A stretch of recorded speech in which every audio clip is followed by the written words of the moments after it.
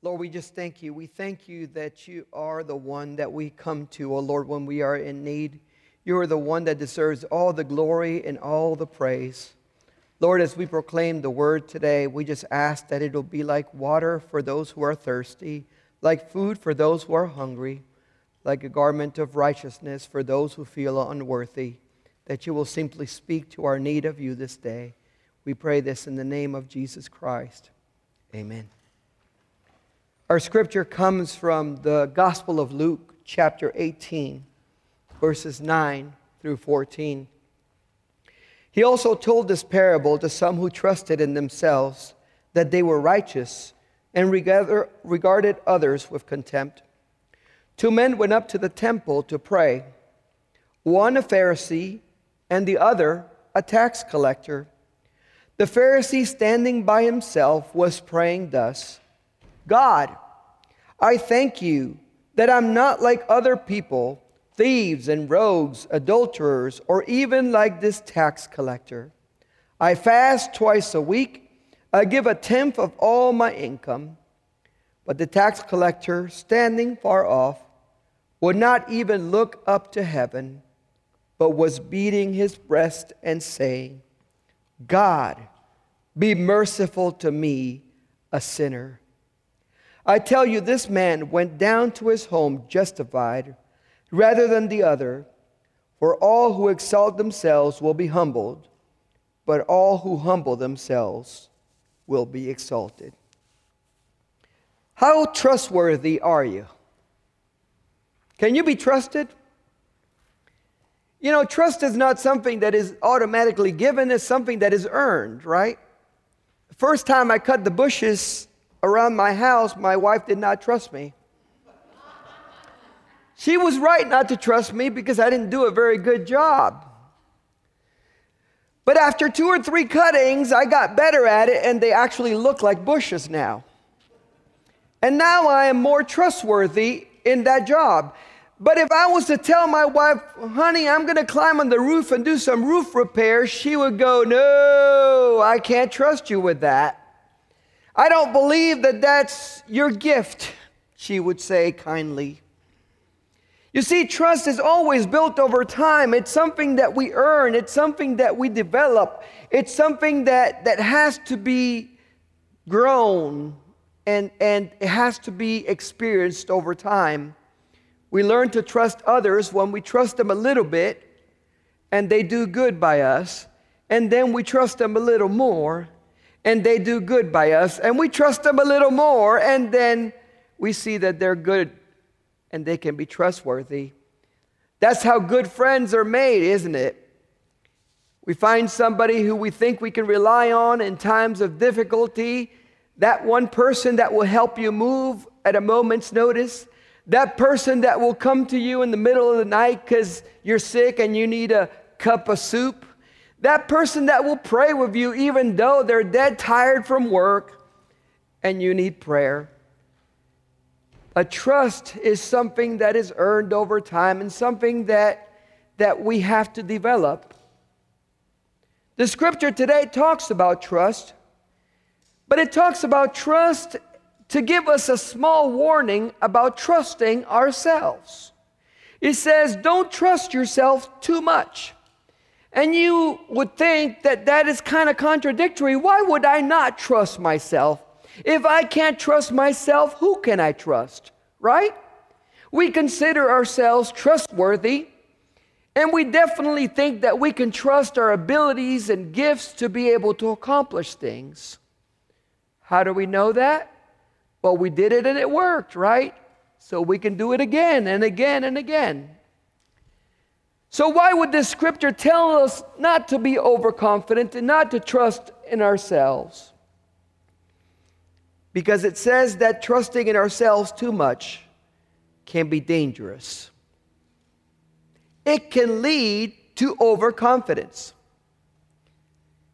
And so I thought about this, and I thought about a surgeon doing a routine surgery that he's done 1,000 times. and getting to the point that he just takes it for granted and he's just going at it. And he's gotten so good at this surgery that he just puts on music and runs his favorite TV show in a little panel on the side while he's doing his surgery. And before you know it, a tool goes missing and somebody's getting sued because he got overconfident and he wasn't paying attention.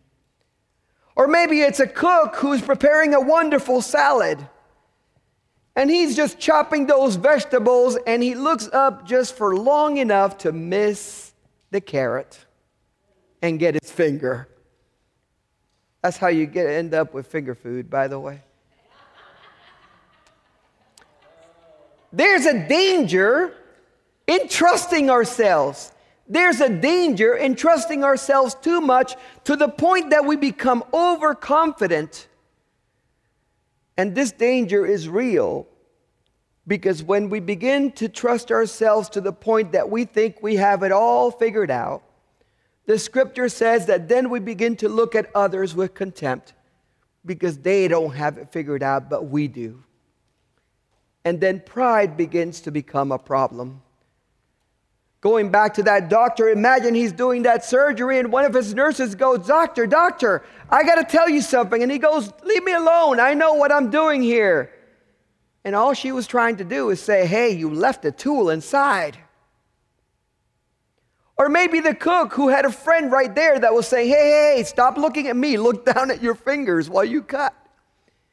But we were too arrogant to listen because we've done this a million times and we've got it. You see, that overconfidence is a real problem. Jesus specifically tells this parable for people who trust in themselves and their own righteousness and who regard others with contempt. Now, before you think that doesn't happen anymore, think about how many football teams went into Saturday's games thinking, we're highly ranked, we're just going to win this game. And then some underdog comes in and beats them. Why? They were too overconfident. And they looked at the other team with contempt. Oh, they'll never do it. And meanwhile, the other team has nothing to lose, so they play their heart out. And that's how an upset happens, right? So Jesus specifically tells this parable for those who are experiencing this. Jesus knew that there would be some folks that would get bit by the holier-than-thou bug and think that they were right there next to Jesus and almost walked on waters on Saturday and Sunday.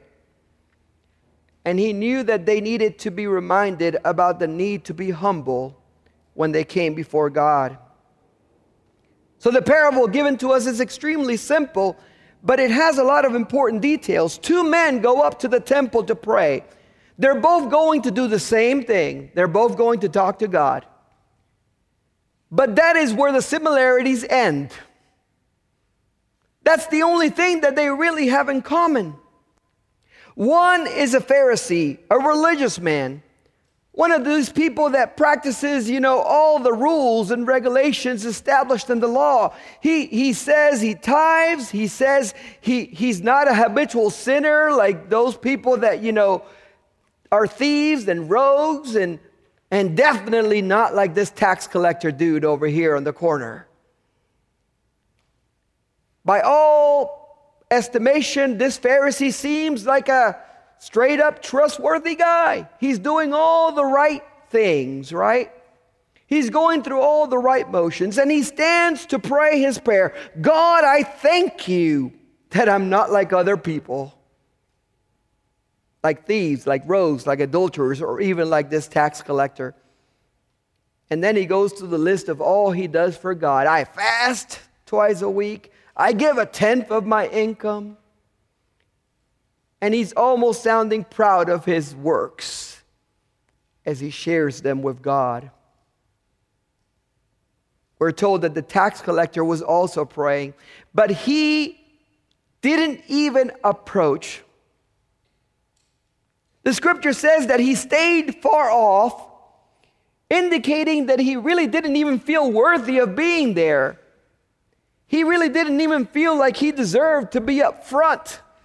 He's like, I'm just going to stay back here because my conversation is with God. I'm just telling him what's going on with me. And he comes to this prayer recognizing who he is.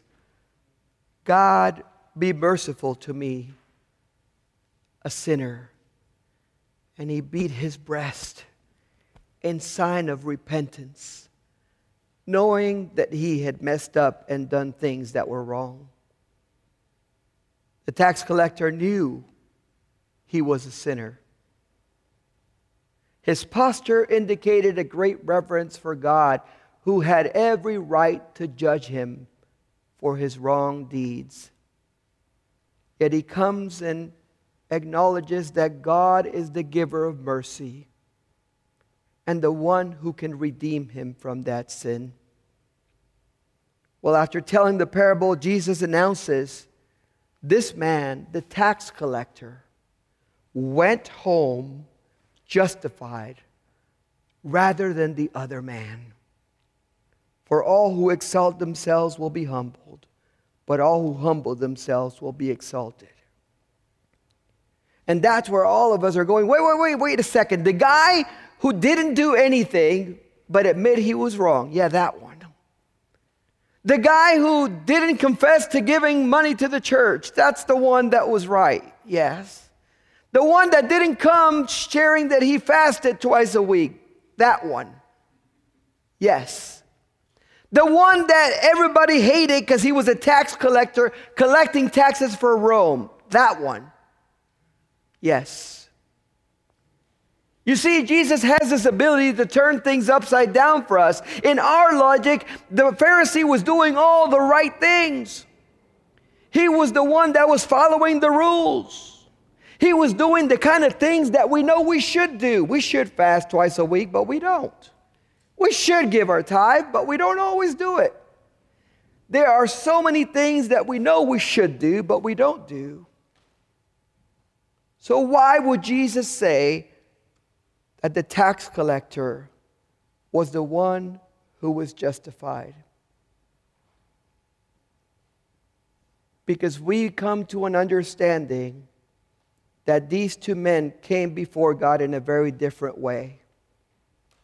Even though they both came to pray, even though they both came to present themselves before God, they came with very different attitudes. The Pharisee stood before God boasting about his work as if he had earned the right to God's mercy, as if he had done the things that deserved forgiveness, as if somehow all his tithes and all his fasting and all of his following of the law made him worthy to stand before the Almighty God. Meanwhile, the tax collector did not presume to come before God as if anything he could do could earn him forgiveness and grace. He came acknowledging that he was a sinner and that the only way that we are redeemed is by throwing ourselves upon God's mercy and receiving it as a gift, not as something that is earned. So how do we pray before God when we go to him in prayer? Do we have an attitude? Do we go before God like, God, you owe me? You know, I've been in church every Sunday this month except for one, and you know I had to go out of town. Do we come before God and say, you know, I've given you my tithes for about a year, so I'm kind of due for some blessing? Do we come to God with a sense of entitlement that says that I have somehow earned the grace of God? Or do we come humbly, acknowledging that we are just not worthy of God's mercy and that the only way we can stand before God is because Jesus Christ gives us his righteousness to be our own? You've heard the phrase, throw yourself at the mercy of the court. We throw ourselves at the mercy of God every single day when we acknowledge that we need him to help us with today, just as we needed him to help us with yesterday, and just like we're going to need him to help us with tomorrow. Now, one of the biggest mistakes we could make after reading the scripture and studying is to say, Lord, I am so glad I am not like that Pharisee. Because then we would commit the same sin that that Pharisee had committed by putting somebody else down in order to feel better about ourselves. You see, there was nothing wrong with what the Pharisee was doing. He was doing good things. It was his attitude about what he was doing that was wrong. The lesson of this parable is more profound than a simple moralistic teaching about prayer. It is a scripture that challenges us to consider who we are trusting with our salvation and who we are trusting with each and every one of our days, and who we are trusting to be the righteousness that we need in our lives. If we are trusting our salvations on ourselves, then we are already lost. And we are due for a fall because of our own pride. We will fall flat on our face. Because no matter how many good things we do, we can never make things right between us and God by what we do. It is only by our faith in Jesus Christ that things are restored. And we have to learn that God wants us to trust Him in everything, not just in some things. In everything in our lives, God wants us to lean on Him. Because the truth is, even though we hate to admit it, we will let ourselves down, and others will let us down too. Even the most reliable friend or family member will disappoint you at one point or another, because we're human and we make mistakes. The only one that will never fail us is God. When our lives are falling apart, the only thing that can sustain us is Jesus. And the only one we can trust to never leave us or stop loving us is God. And I love that about God, that when I am the most unlovable, God still loves me. When I am a mess, God still loves me.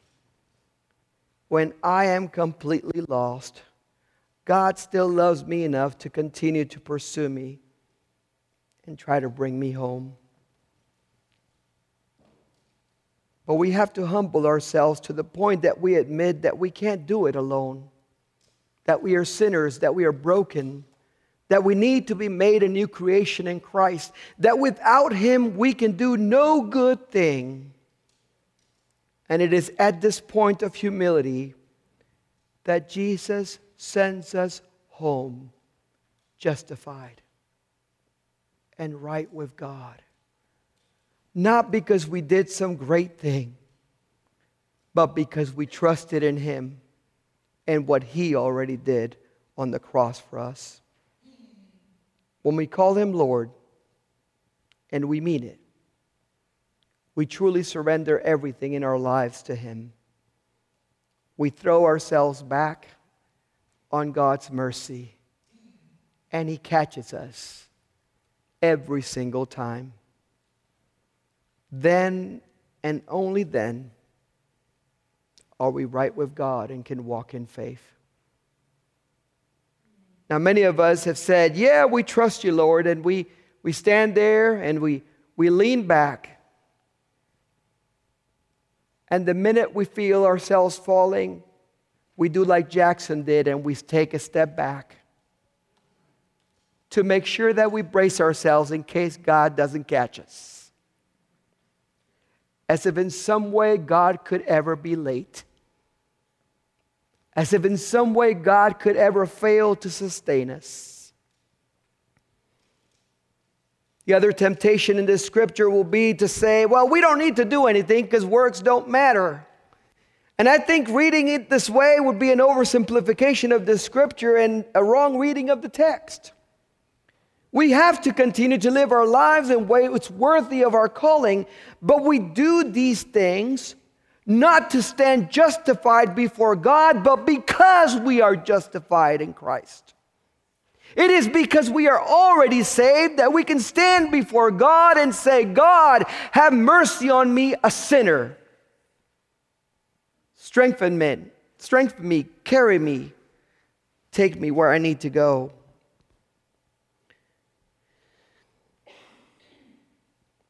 It is hard sometimes to trust and to throw yourself back, because we always think we're going to hit the floor every single time. But it's comforting to know that even Jesus fell back at the cross, gave his life, and God didn't let him fall. He raised him up on the third day and gave him back to us. We can rest on his mercy and his love, and on the fact that whenever we fall short, he makes up the difference. And that's really comforting for us short people, because we always feel like we can't reach, right? And have you ever felt like that in your spiritual life? Like there are times you just can't reach. And isn't it great to know that Jesus makes up the difference and helps you reach? So in closing, humble yourselves and know who you trust. Come before him in reverence in your brokenness and simply say, God, be merciful to me, a sinner, knowing that he never turns away anyone who comes in humbleness and admits that they need to be redeemed. Today, as we open the altar for prayer, you might have had situations in your life where you didn't feel like you could trust and let go and let God. And today is a day when God is inviting you to come forward and say, yes, Lord, I'm going to lean not on my own understanding. I'm going to lean on your grace. I'm going to lean on your goodness. I'm going to lean on your love. And I'm just going to rest in you and let you catch me. The altar is open as we pray this morning and we worship.